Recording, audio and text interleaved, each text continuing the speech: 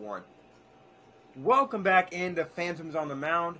My name is Dakota Haynes. Today I'm joined by Rowan, aka the Redbeard, and Lee McManus. Guys, how are you? Doing well. How are you, Dakota and Rowan? Doing good, doing good. I'm doing good. It's been a crazy week with the NFL starting. Week 2 of college football, we saw a lot of upsets, but the biggest storyline this weekend was the Mariners beating out the Braves 2 out of 3. Yeah, they Yeah. go ahead, Lee. Well, I was just gonna say, yeah, I this is why nobody should ever read the predictions part of my articles ever. I picked the Braves 2 out of 3, but I did say uh, that I thought that was contingent on giving Jansen a big enough lead in the ninth inning uh, to where just giving up a run or two wasn't going to matter. And you see what happened Sunday. I haven't written it yet because we had a long discussion in our Slack about other stuff last night. But I'm gonna write something on the fact that Jansen can't be the closer for the Braves going forward. And this is different from last year to me with the Braves because Luke Jackson had closed for the Braves before, but he hadn't had the success that Will Smith had, and you didn't really have other options other than Jackson, who'd even closed before. This year, the Braves have Iglesias, Raisel Iglesias, who did not a great job for the Angels, but the Angels were falling apart as a team altogether. And since he's come to the Braves, Iglesias has been excellent. He's closed before, and it just makes sense to me when you have someone who's had success with your team and has had success as a closer to go to him over Jansen, at least right now, and maybe into the playoffs if he performs well enough. Yeah. All credit to the Mariners for coming back, but when I saw Jansen was going up against Julio Rodriguez, I'm looking at that the way Jansen's pitched ever since he had the heart issue and going, he's going to be hard pressed to get him out. Lo and behold, home run. Well, when Eugenio Suarez came up after that, I felt the same way. So, yeah, all credit to the Mariners for coming back and winning that game, but Jansen can't be the closer for Atlanta going forward. Not the way things are going right now, as far as I see it. And I'll just add other thing very quickly for Snit to come out, Brian Snitker, the Braves manager, to come out and say, hey, he has the most saves in the league. That's a product of opportunities. That's not a product of how well he's pitched. And I thought that was him showing a little bit.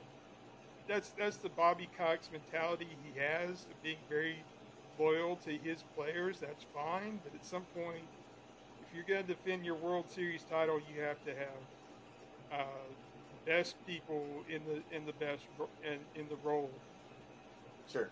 For them to succeed. And I just don't see Jansen, the way he's pitching right now, succeeding in the playoffs for the Braves. Yeah, I remember even like probably a month or two into the season, everybody was talking about Iglesias for the Angels being one of the best closers in the league, even though he was on the Angels, who wasn't winning much. But as far as his pitching, he was on fire, man. He still is. I just want to add one thing, and this is something that I'm thankful for being back in Washington now, and that's being able to watch the Mariners home broadcast. But on that, when Julio was running into the dugout, they showed him on camera, and he gave this look as soon as the Mariners lost the lead in the third game, he gave this look like, I've got this, like. And then he went into the dugout and literally, out loud told Scott Service that the team was going to rally. And that's exactly what they did. But we'll talk more about that here after a little while. We're going to jump into our first topic, and that is Banana Ball. Lee, go ahead and introduce it. Okay, so yeah, this is based on a barnstorming college team. Uh, they This is straight from the Los Angeles Times article. They barnstormed through the South and Midwest during the season, and they are known as the Savannah Bananas, which is, I have to say, a pretty typical minor league baseball team name, right? We always have the Albuquerque Isotopes and all these crazy minor league team names. So that's a pretty typical, the cool minor league barnstorming team name. But here are the rules for Banana Ball. The first one right out of the gate, I can't imagine any Major League Baseball team ever considering implementing. Any foul ball caught by a spectator counts as an out. Can you imagine? I mean, that don't get me wrong. Like, it's not a bad thought. I just don't think it's going to be in Major League Baseball anytime in the future. No, I mean, excuse me. If that were the case, how many gloves would be in the stands? Every fan would be bringing a glove to a game. Mm-hmm. If that were the case. Well, then they get to keep the ball too. Yeah, that's true. What was his name that was so controversial for the Cubs against the Marlins, Game 7? Can you imagine if he caught that and that was actually an out for the Cubs? Mm-hmm. That would have changed history. Oh yeah, Bartman, I think. Yeah, Steve Bartman. Exactly. So yeah, that if he caught that and that were actually an out for the Cubs, think how different that would have been. The Cubs might have had a chance to. Well, they would have had a chance probably to break their drought. What? 13 years earlier? That was 2003. Mm-hmm. So yeah. Yeah, I think that's part of the allure too of going to the game, man. Is catching a foul ball or a home run ball. Yeah. Yeah. So yeah, I don't think that first rule is gonna fly at all. No. I think we all agree on that. Here's one that's never gonna happen either. Neither managers nor catchers can visit the mound.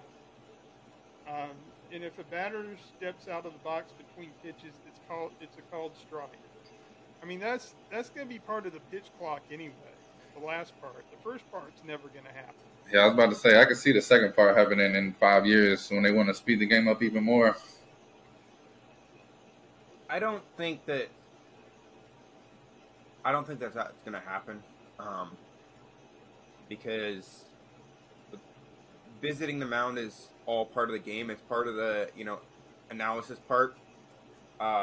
With pitchers and pitching well against a player, like they plan the matchup to. Sometimes the pitching coach has to go out there and calm the nerves of that pitcher.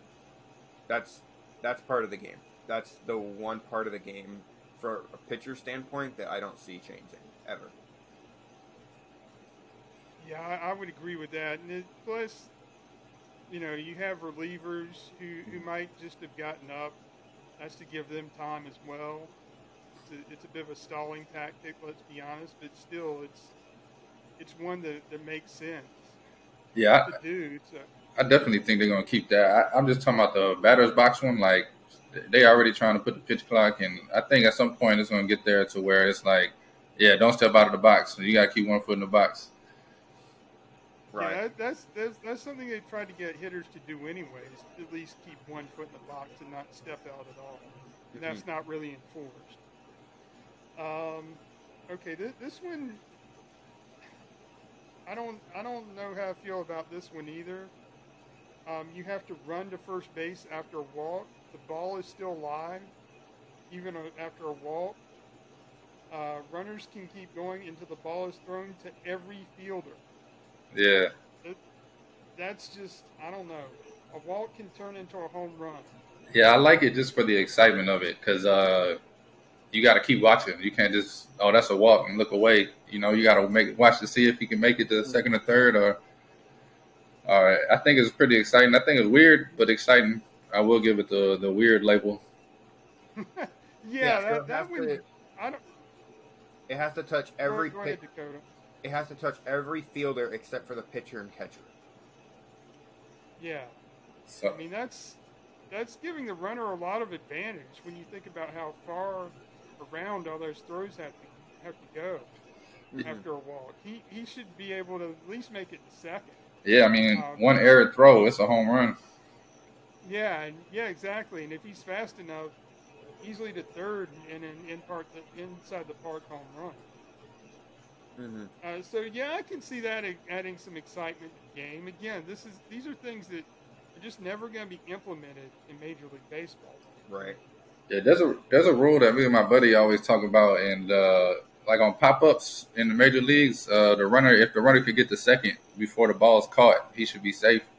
Just to add something to it, I don't see it ever happening, but it's just one of those things people talk about. I think Banana Ball just took a lot of those little couch conversations and threw it into the rule book.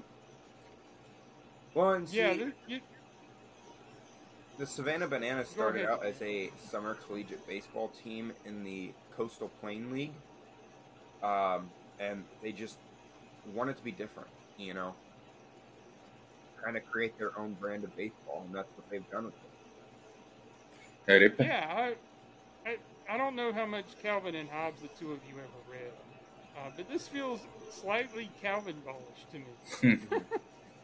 they Did either of you ever see the comic Oh yeah. strip with Calvin Ball? yeah, definitely. Okay, yeah, these rules feel kind of Calvin Ballish to me. Except Calvin Ball even had crazier rules because you literally made up the rules as you went along. Hmm. Um, so yeah, batters can steal first on any pass ball or wild pitch, regardless of the count. See, I like that one. It's been a couple of Right? times, even watching Major League Baseball, like late in the innings, and like it's a wild pitch. I'm like, I wish he could just steal first right now.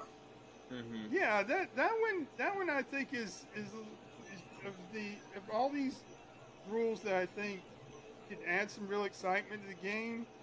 Um, Imagine Ronald Acuna Jr. on two healthy knees charging down to first base and getting Hmm. on base, or someone with a lot of speed like that. That would be adding a lot of excitement for a speedier player to be able to do that. Yeah, put a Yeah. lot more Uh, pressure on the that that pitcher. yeah, I would be in favor of something like that. Out of all the rules I've looked through here, Hmm. how do you feel about that one, Dakota? Yeah, I love it. I think it'd bring more excitement to the game. This one, the no bunting. If a batter bunts, he is thrown out of the game. I don't. That probably is out of the next one as well that's listed here is a bad rule to me that we'll get into in just a second. But if you want to have the speed element of the one above it, if a fast runner bunts, that's an exciting play. That can be a potentially exciting play for them to Hmm. get on base, bunting. And guy, bunting's almost out of Major League Baseball Lost anyway art. because nobody knows how to do it. Yeah, it's a lost art for sure. I've seen this season so many people just hit themselves in the face trying to bunt and pop it up. Yeah, But I do miss the sacrifice bunt and all just the especially with the shifts. I thought people 2 seasons ago when they started the shift heavy, I was like, people should just start bunting right down third Well, base, but it hasn't caught on.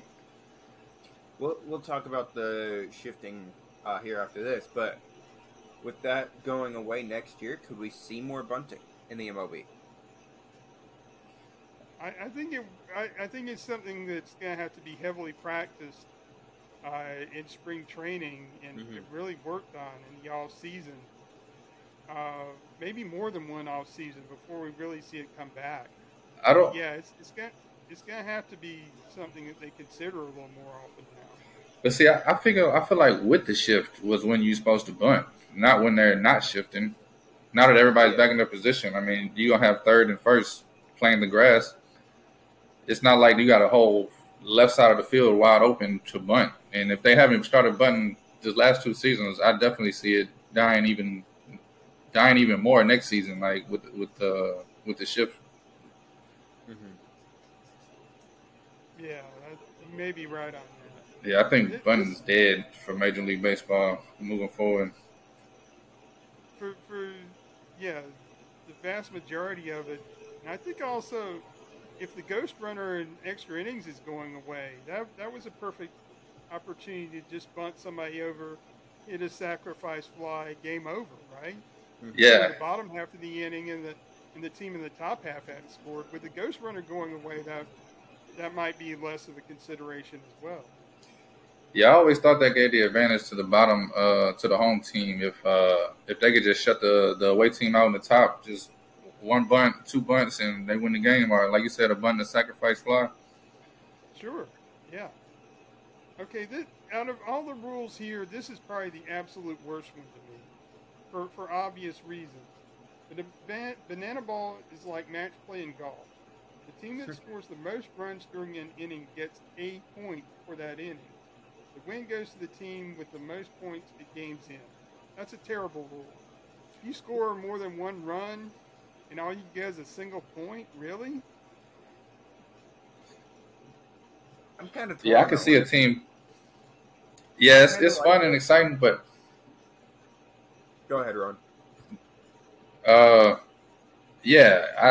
It could be a team that puts up, say, 15 runs in the seventh, and if it was a regular game, they would win 35-25 the way they playing banana ball. But because of the one, that could be the only inning they win all game and they lose.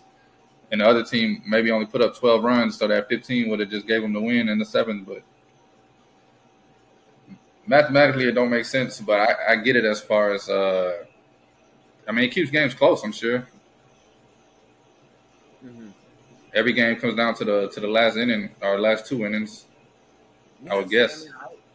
I kind of like it, just because we're seeing so many lopsided scores now, and I kind of like closer games. But I don't know. It also just strikes you in the wrong direction. They should get those runs. But if you look at it in the positive, they are still getting those runs, but it just counts as a point. Yeah, but it's one thing to have close games. It's another to have it be completely artificial. Mm-hmm. I think that's the problem I have with it. If the two teams are close in terms of talent, skill, and all that, and it's a close game, fine. But you're going to create something that's completely artificial like that. Here's the thing I would say. If you score more than 5 runs, you cap it at, let's say, 5 points. Mm-hmm. That makes those runs, at least you earn more points because you scored more runs. Right. Capping everything at 1 run, regardless if you score 1 run or 10 runs, that's no.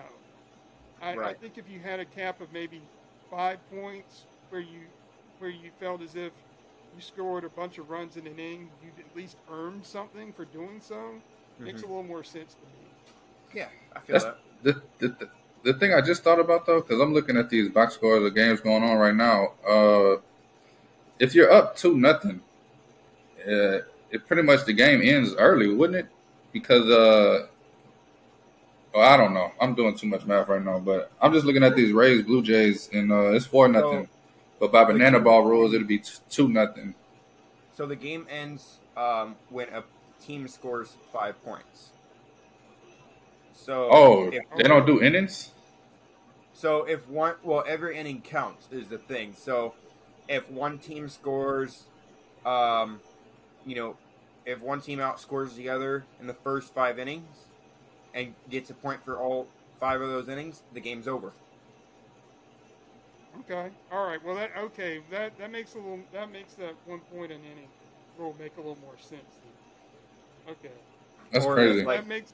Say the other team wins 1 or 2 or 3 innings. 3 of those innings, the game would be over in the 6th, 7th, or 8th innings, respectively. Okay, that makes the point an inning make a little more sense. It kind of takes away the baseball magic, though. Even though they down 5 in the 8th, anything can happen. Well, and Yeah, I agree. I mean, we've seen so many great comebacks, over the year in the ninth inning. You know. Exactly. yeah, there was one crazy Sunday night game maybe 15 years ago. Sorry that this involved the Mariners, but I think it was the Indians and the Mariners, where the Indians were down something crazy like 12 or 13 runs, and had Hmm. the biggest comeback ever. So you have no way of knowing Well, and then if it on the other side of if a that, team can come back from that or not. right, and then on the other side of that, I watched this one live on TV. It was a Mariners Padres series a couple of years ago. The Mariners came back down 12 runs in the last two innings of the ball game. Yeah, nothing is guaranteed. You just never know with the next pitcher that runs out there whether they're going to be able to get somebody out or not. Hmm. So I don't know. I'm on the fence a little bit about that one. Right. Skeleton Crew. During extra innings, the defense gets only a pitcher, catcher, and one fielder. If a batter puts the ball in play, he must try to round the bases and score before the ball is chased down and thrown home for an out. That's very Calvin Ballish. Yeah. Hmm. That might be the most Calvin Ball rule out of all of these. Hmm. Definitely. But I Yeah. do like it. I do like it better than what they're experimenting with in the minor leagues, and more specifically the Pioneer League, which is a partner league of Major League Baseball, which is like a home run derby in the extra inning instead of extra innings. Yeah, I don't know. I mean, I could see, but see, the home run derby is kind of the hockey equivalent of the NHL shootout, right? Once you get past overtime. So I think that's something that I could see a little more of because it's already been something kind of like the home run derby has already been implemented in another team sport. And so I think that's probably going to have more traction than this idea for banana ball. Yeah, I can see it happening. The thing with hockey, though, it's so demanding on people's legs, and they don't want people skating for 5 hours trying to finish a game in Sure. triple overtime. But baseball, again, that's part of the beauty of it. It could go 17 innings if it goes 17 innings, and I don't see why we would take that away. I mean, yeah, bullpen arms, and I mean teams got to recover for the next week with that, but I don't know. It's part of the game, man. You got to manage that over 162 games, and yeah, I don't like that. I like the fact that games can go on forever. Yeah, I mean, there's 17 inning games are very rare anyway. Exactly. I mean, we've had the longest game in terms of inning stand for what close to 100, maybe more than 100 years. It was the Braves and I think Giants or someone like that. They went 26 innings. Nobody's ever gone past that in 100 years. Yeah. So that record's probably going to stand forever.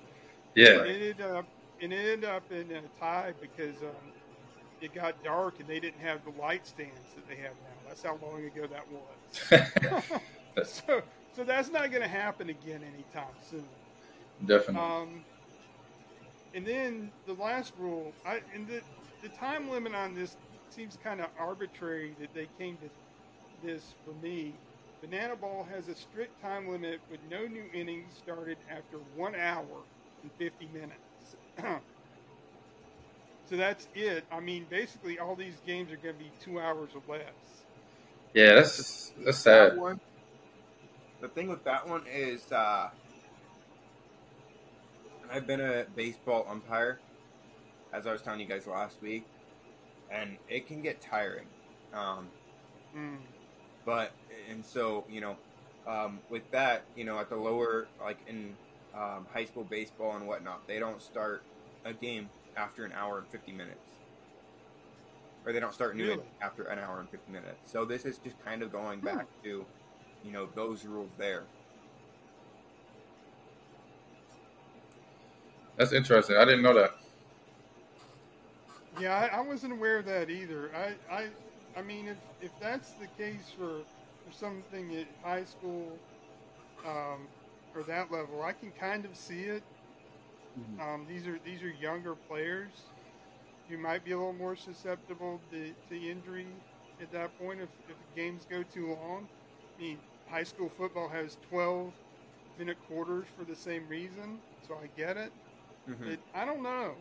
That the time limit is something that, even though Major League Baseball is trying to speed the games up, and we'll talk about why I think all of us probably agree that they should. That for something above, well, in between college and minor leagues, that hour and 50 minutes seems a little arbitrary to me. Mm-hmm. It just does. Right. It makes sense for the players because this isn't even like an official league. It's just like a summer league for college kids, huh? Right. Yeah. Right. True. Well, and it's not even Yeah. it's not even that anymore, because they went away from their collegiate summer team, and they're making their team more of a professional setting. Harlem Not like, Globetrotters. B-wise, but kind of like the Harlem Globetrotters of baseball. That's exactly what I was gonna say. That these games, the Globetrotters, I could see going to a Savannah Bananas game just for the interest of it, seeing it one time. Mm-hmm. I would love to see a Globetrotters game. This seems to be more of a real game than the Globetrotters, because the Globetrotters will mess around for 3 quarters. Doesn't matter what the score is, and really, you're seeing them play serious basketball that last part of the game. And then, of course, they'll beat the Washington Generals every single time. So there's no real care about the outcome. I'm sure there is a little bit more for this, but yeah, it does feel this banana ball does feel a little Harlem Globetrotter-like to me as well. Yeah, I've seen people come to the play with stilts, all kind of crazy stuff. Yeah, and let me correct myself here, and just read a little bit of this article that I found. The Bananas compete in the Coastal Plain League, a wood bat summer league featuring college players who don't get paid, but have the chance to showcase their skills in front of professional scouts, all bet under the premise of knowing they are signing up for a different brand of baseball. Owner Jesse Cole, who dresses in a yellow tuxedo for every game, told the Wall Street Journal the rules and other in-game activities such as dancing coaches and players, coaches who are dressed in costumes, senior citizen cheerleaders, and sometimes playing games in kilts is a way to help liven up the sport. We're not traditional baseball fans. We're for a younger fan base that wants to come out and have fun and enjoy the games. Fans have not left early. They've stayed to the end. Yeah, that's one thing I will say. They sell those tickets, man. They fill that park every game, and people go crazy in the stands. And I've seen so many viral videos this season alone, just from stunts that you would never see in any other baseball game. Yeah, I think that's the thing. We're a Major League Baseball podcast, and we're thinking along the lines of what would make sense for a Major League game. Mm-hmm. And I can see if you're not as big of a fan of the sport, if you're someone who might casually watch baseball every now and then, if this is attractive to you. Mm-hmm. Did you say people play in kilts? Did Oh, I yeah. hear that right? Oh my God. It's a circus. Yeah, pretty much. That's League of Their Own-ish, where the women played in skirts. I hope they've got some protection underneath there when they slide. Oh man, or getting hit with a fastball could be problematic as well. Yeah, they wear some tights underneath the kilt Okay, yeah. with their I cup hope they don't. on as well. Yeah, I hope those tights don't rip easily. There could be some embarrassment there. But that brings us to our next topic, which is the MLB rule changes. This one we're gonna keep a little bit shorter, but yeah, I mean, with so many changes, I mean, in baseball with banana ball, changing it all, literally everything in baseball. The MLB made some recent changes to the pitch clock. They're adding a pitch clock. They're banning the shift coming in 2023, and the bases are going to be bigger. I don't mind two of those rules. I just hate the pitch clock. The only logical point here that I see, like, thinking like just, that makes perfect sense, is the bigger bases. And that's just because, as a Mariners fan, I've seen Ty France, get hurt earlier in the year due to the size of the bases. Well, I really wish we had a certain other person on who's not on. I wish we had you on today, Shane. For those that don't know, Shane is our owner, and he is heavily against the band shift. Yeah. Avidly against. He was not happy with any of these rules other than, I think, the bigger bases. But here's the reality I tried to get across to him when we were discussing this earlier this week. When these rule changes were made known, is the band shift. We'll get into with the fair and foul thing in just a few minutes here.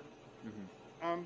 But these rules were done for one reason, and that is the way the other two major team sports are going. That's just all there is to it. Their games are all about offense and action, and for Major League Baseball not to do something like this, they were just going to continue to trail those other two sports and interests. That's all there is to it. Right. You can love it or you can hate it, but we're getting close to the point where pretty soon you're going to hate this even more, because robot umpires are coming sooner rather than later. And we're going to go to a Hawkeye system for balls and strikes. And for those who don't know what that is, that's in tennis, where you can challenge balls and strikes. Mm-hmm. And you're going to see it up on a big video board where you can see where the pitch actually was and know if it was a ball or a strike. We're going to have some major changes, even beyond just these three rules very soon. So if you don't like these rules, more coming that you won't like either. That's just all there is to it. Exactly. The thing I like about the shift, I feel like it took away some of the excitement from the game since they started shifting. And not really as much as like pull hitters or push hitters, but I miss balls right up the middle that if the pitcher couldn't get it, it was an automatic base hit. And now it's like the second baseman or shortstop is standing right there. So it just took away like 30% of the hits you would normally see in the game as far as a fan goes, which allows more base runners, which allows more crazy things that could happen. But I think that's been the most boring part of the shift, is that up the middle hole being taken away. And see, Great minds think alike there. And we've seen the shift being used more often than not this season. Yeah, that's on every player, man. They shift some kind of way. Well, and see, one of the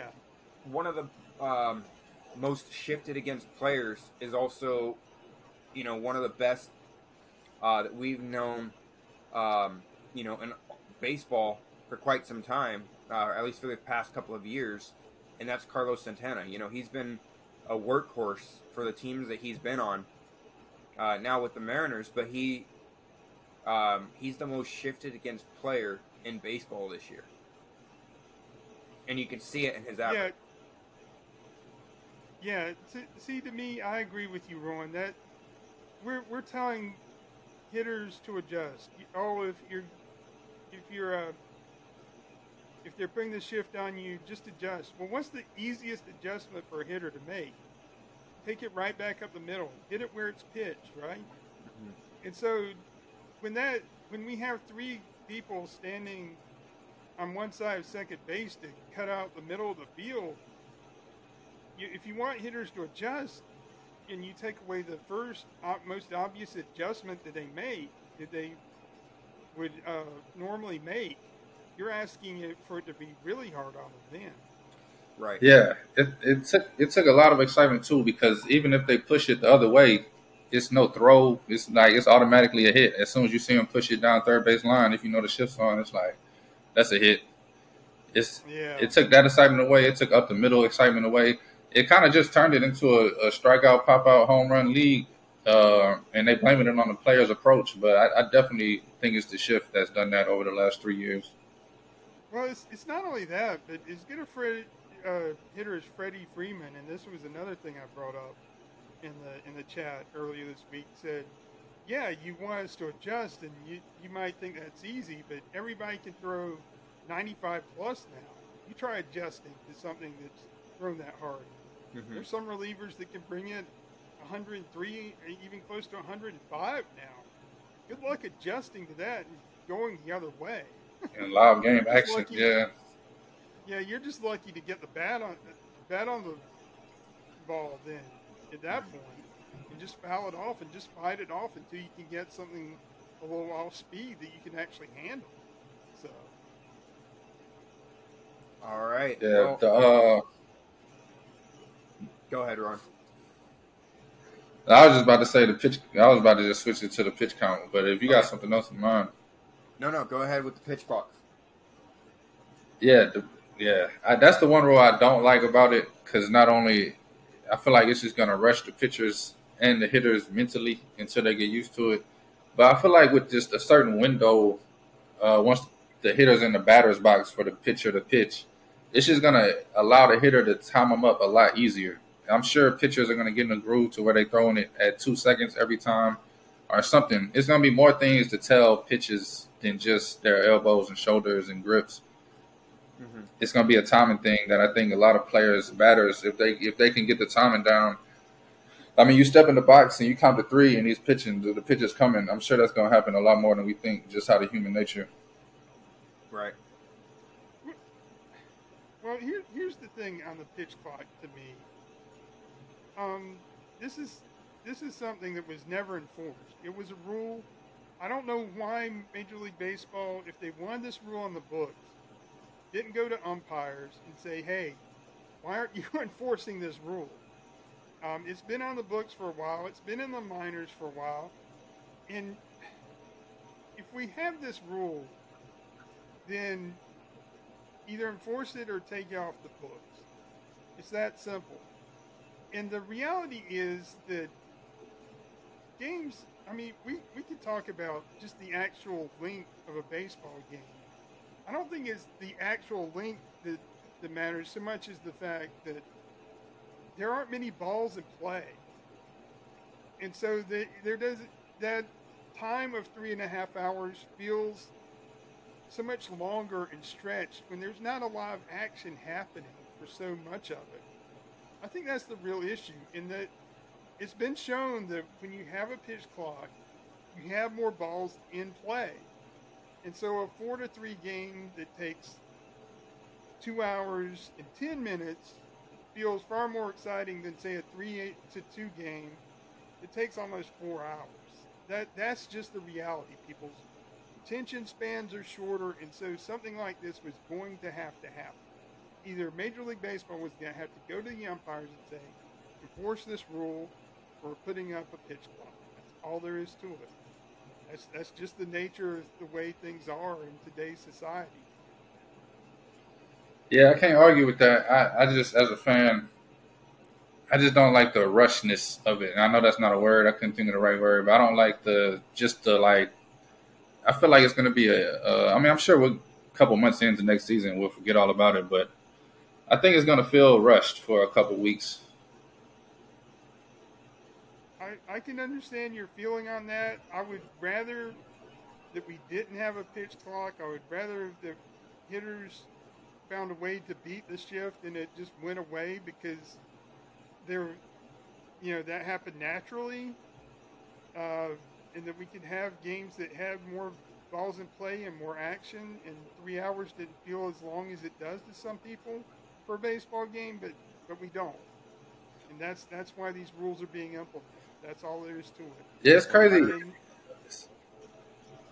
My bad. I was about to say it's crazy because sometimes I watch games and it's like the longer the game gets, the better it gets to me. Like, I'm like, damn, these boys been playing 5 hours. Like I don't know. It just something about it. Like they competing, they out there. Like it's become a mental game more than ever now because they've been out there all day in the sun. Mm-hmm. Well, but I am an old school fan. Yeah, for sure. But no matter what we say about the two new rule changes, the pitch clock and the ban shift, we won't convince our owner, Shane Davis, to change his mind. Definitely not. Definitely not. Nah, yeah, he's standing on that rock till he dies. But that's going to bring us to our first break. It's been quite a long first section of this podcast, but we finally reached our first break. So we're going to take that real quick and be right back with you.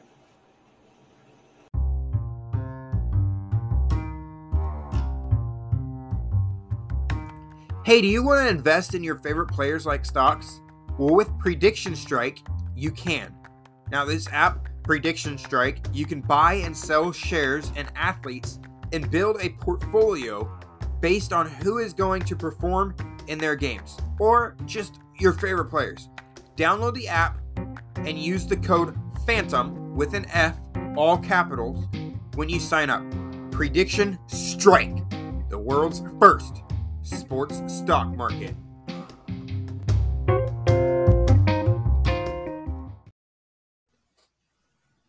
Welcome back into Phantoms on the Mound. My name is Dakota Haynes. Today I'm joined by Lee McManus and Rowan, aka the Redbeard, once again.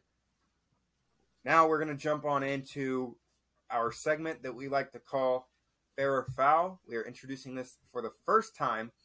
Now, fair means you agree with the statement. Foul means you don't. It's kind of like inside, outside, but it's our version of this. So we're going to jump on in with this. You have to give a little bit of a statement as well, just kind of stating why you agree or disagree. So our first one is with the rule changes, the shift was banned starting in 2023. Fair or foul, banning the shift was a good idea. Fair for me. I miss balls up the middle being a base hit. I miss balls hit the other way, having a throw at first and not just being an automatic base hit.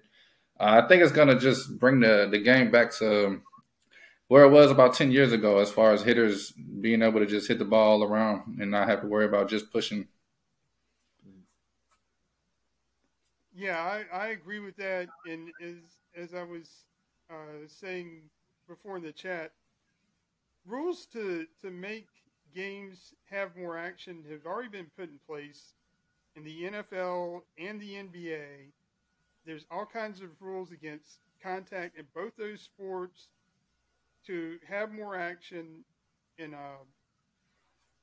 this is the same thing. Yes, it hurts defense, but that's just the way team sports are going. The defense is more limited in these team sports, like it or not. There's still people who grumble about those rules in the NBA and NFL all the time. I'm sure there'll be plenty of people grumbling about this in Major League Baseball. But baseball is, I think, a special case because, as we've mentioned earlier, and as you said, Ron, the easy adjustment is to take balls back up the middle.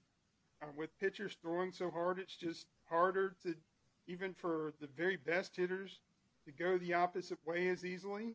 And so I think the shift, banning it, was going to happen because of that.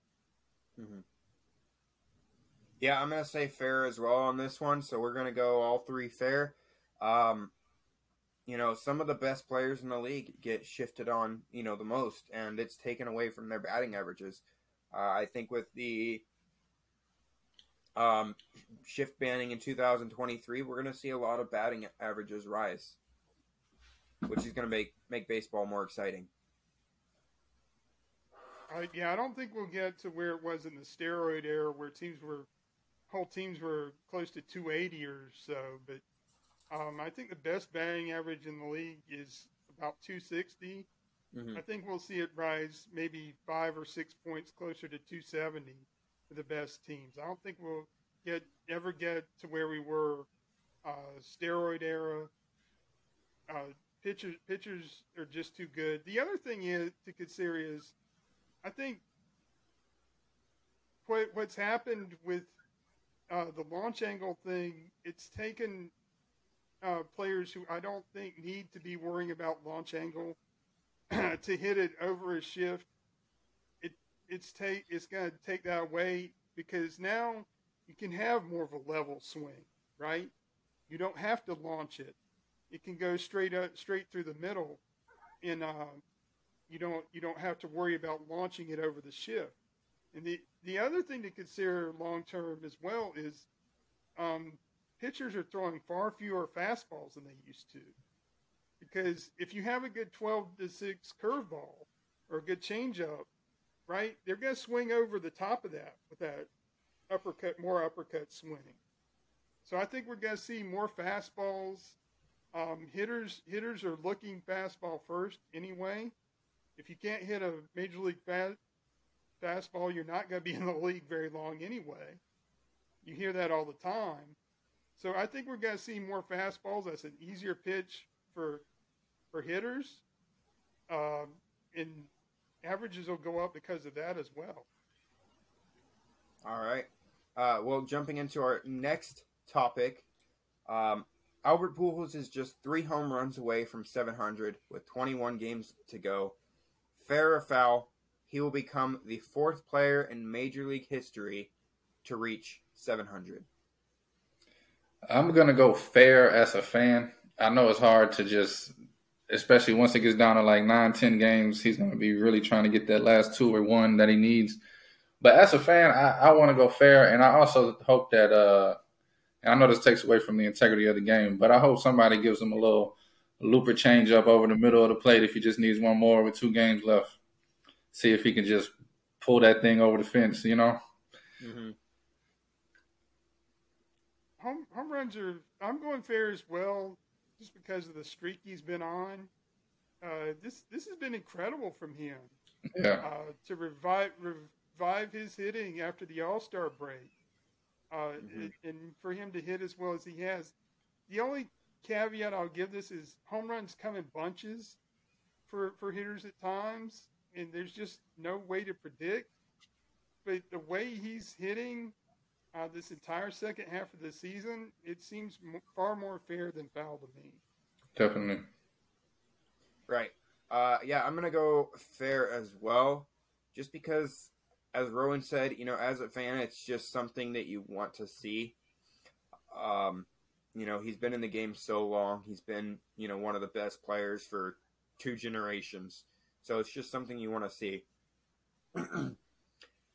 Which brings us to our next one, fair or foul. Will the White Sox catch the Guardians? I'm actually going to go foul on this one, even in my White Sox hat. This team's just been so up and down, man. I just don't see them putting together a 7 to 10 game run to catch the Guardians, especially having to play the Guardians 4 games in the next 10 days. But the Guardians are hot, man. They just won 4 straight, even this week coming into it. I just don't see the White Sox putting together enough wins to catch them, being behind 3 games right now. Yeah, I don't know. We haven't talked a lot of White Sox this season, but they've been one of the more intriguing teams with everything surrounding Tony La Russa. Their struggles have left me scratching my head, because they're far more talented team than this. They shouldn't be in this position at all. I don't know how much of that is Tony La Russa and things that have happened with him. He's a much older manager. Look, La Russa has been a great manager for a long time. but I'm not sure that this is his era to manage. And I think having him there beyond this season, I'm wondering if he, given his health issue that just popped up, and given the way the teams seemingly played better without him there to manage the last few weeks, if he's going to be back after this year, if the White Sox don't chase down the Guardians here. It's going to be interesting. This is going to be a very interesting offseason for a team that I thought was going to take a step to challenge the Astros and Yankees this season. Yeah, that's what's so heartbreaking, man. That's what everybody, including myself as a White Sox fan, I thought this year would be the year we took that next step from just being on the wild card fringe to actually taking the division by storm and making a deep playoff run. We just haven't had pitching, man, and our hitters haven't hit either, so I could blame everybody. But besides Cease and Cueto, I mean, we haven't had two starters we could throw out there to count on giving us 5-6 innings all season. It's just been tons of pitchers getting hit out the game in the second. Well, I am going to say fair, because from what I've seen from the Guardians is they are kind of struggling. They have hit the struggle bus, and I don't think that they're going to get out of it within the next 10 games. So that gives the White Sox a little bit of a chance to catch them.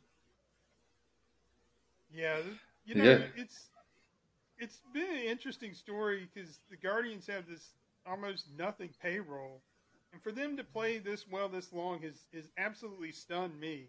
Mm-hmm. But money equals depth in baseball, and it's really hard to have a payroll even below Tampa Bay Rays level and compete in baseball. And this is something I think we're going to have to get into in the all season for baseball, is the economics and how it absolutely has to change.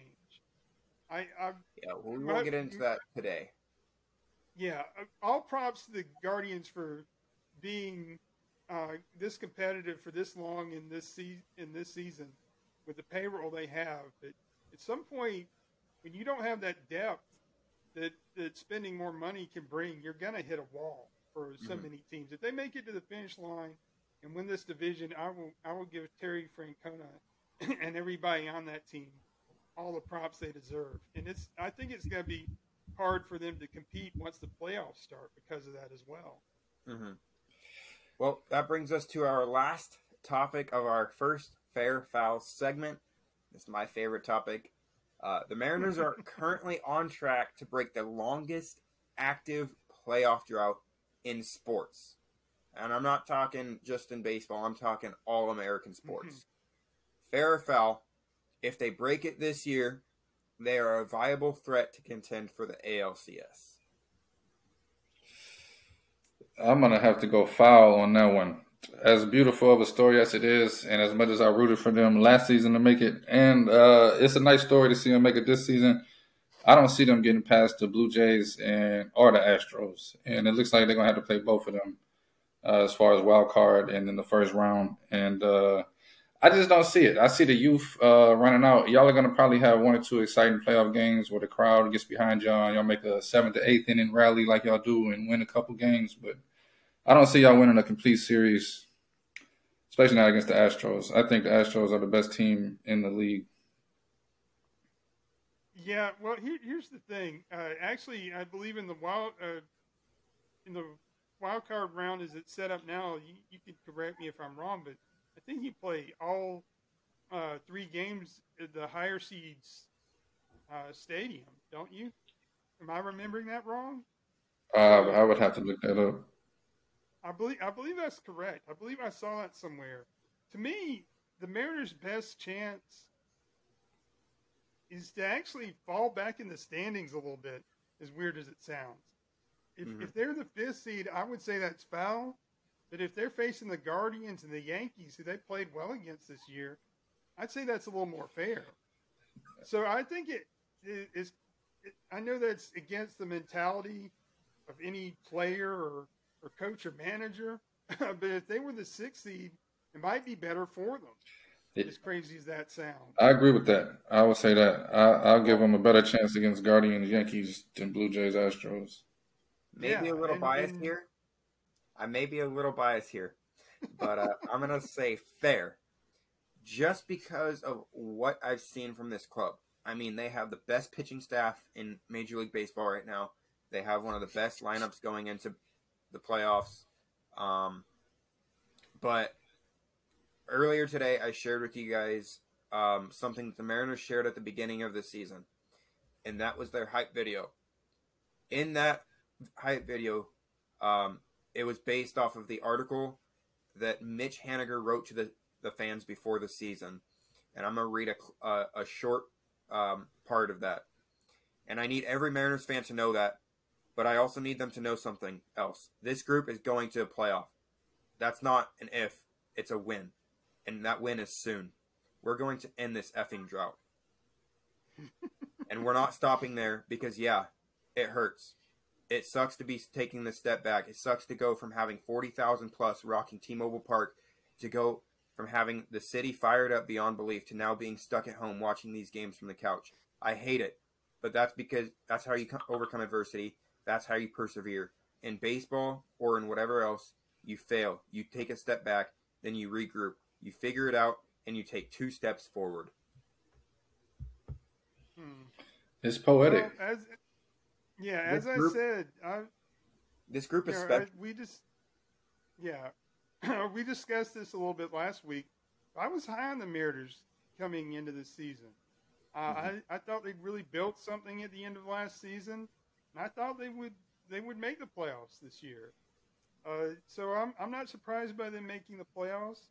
I think having Julio Rodriguez give them the kind of energy and all around skill that he does at center field and at the top of the lineup is going to get them over the finish line.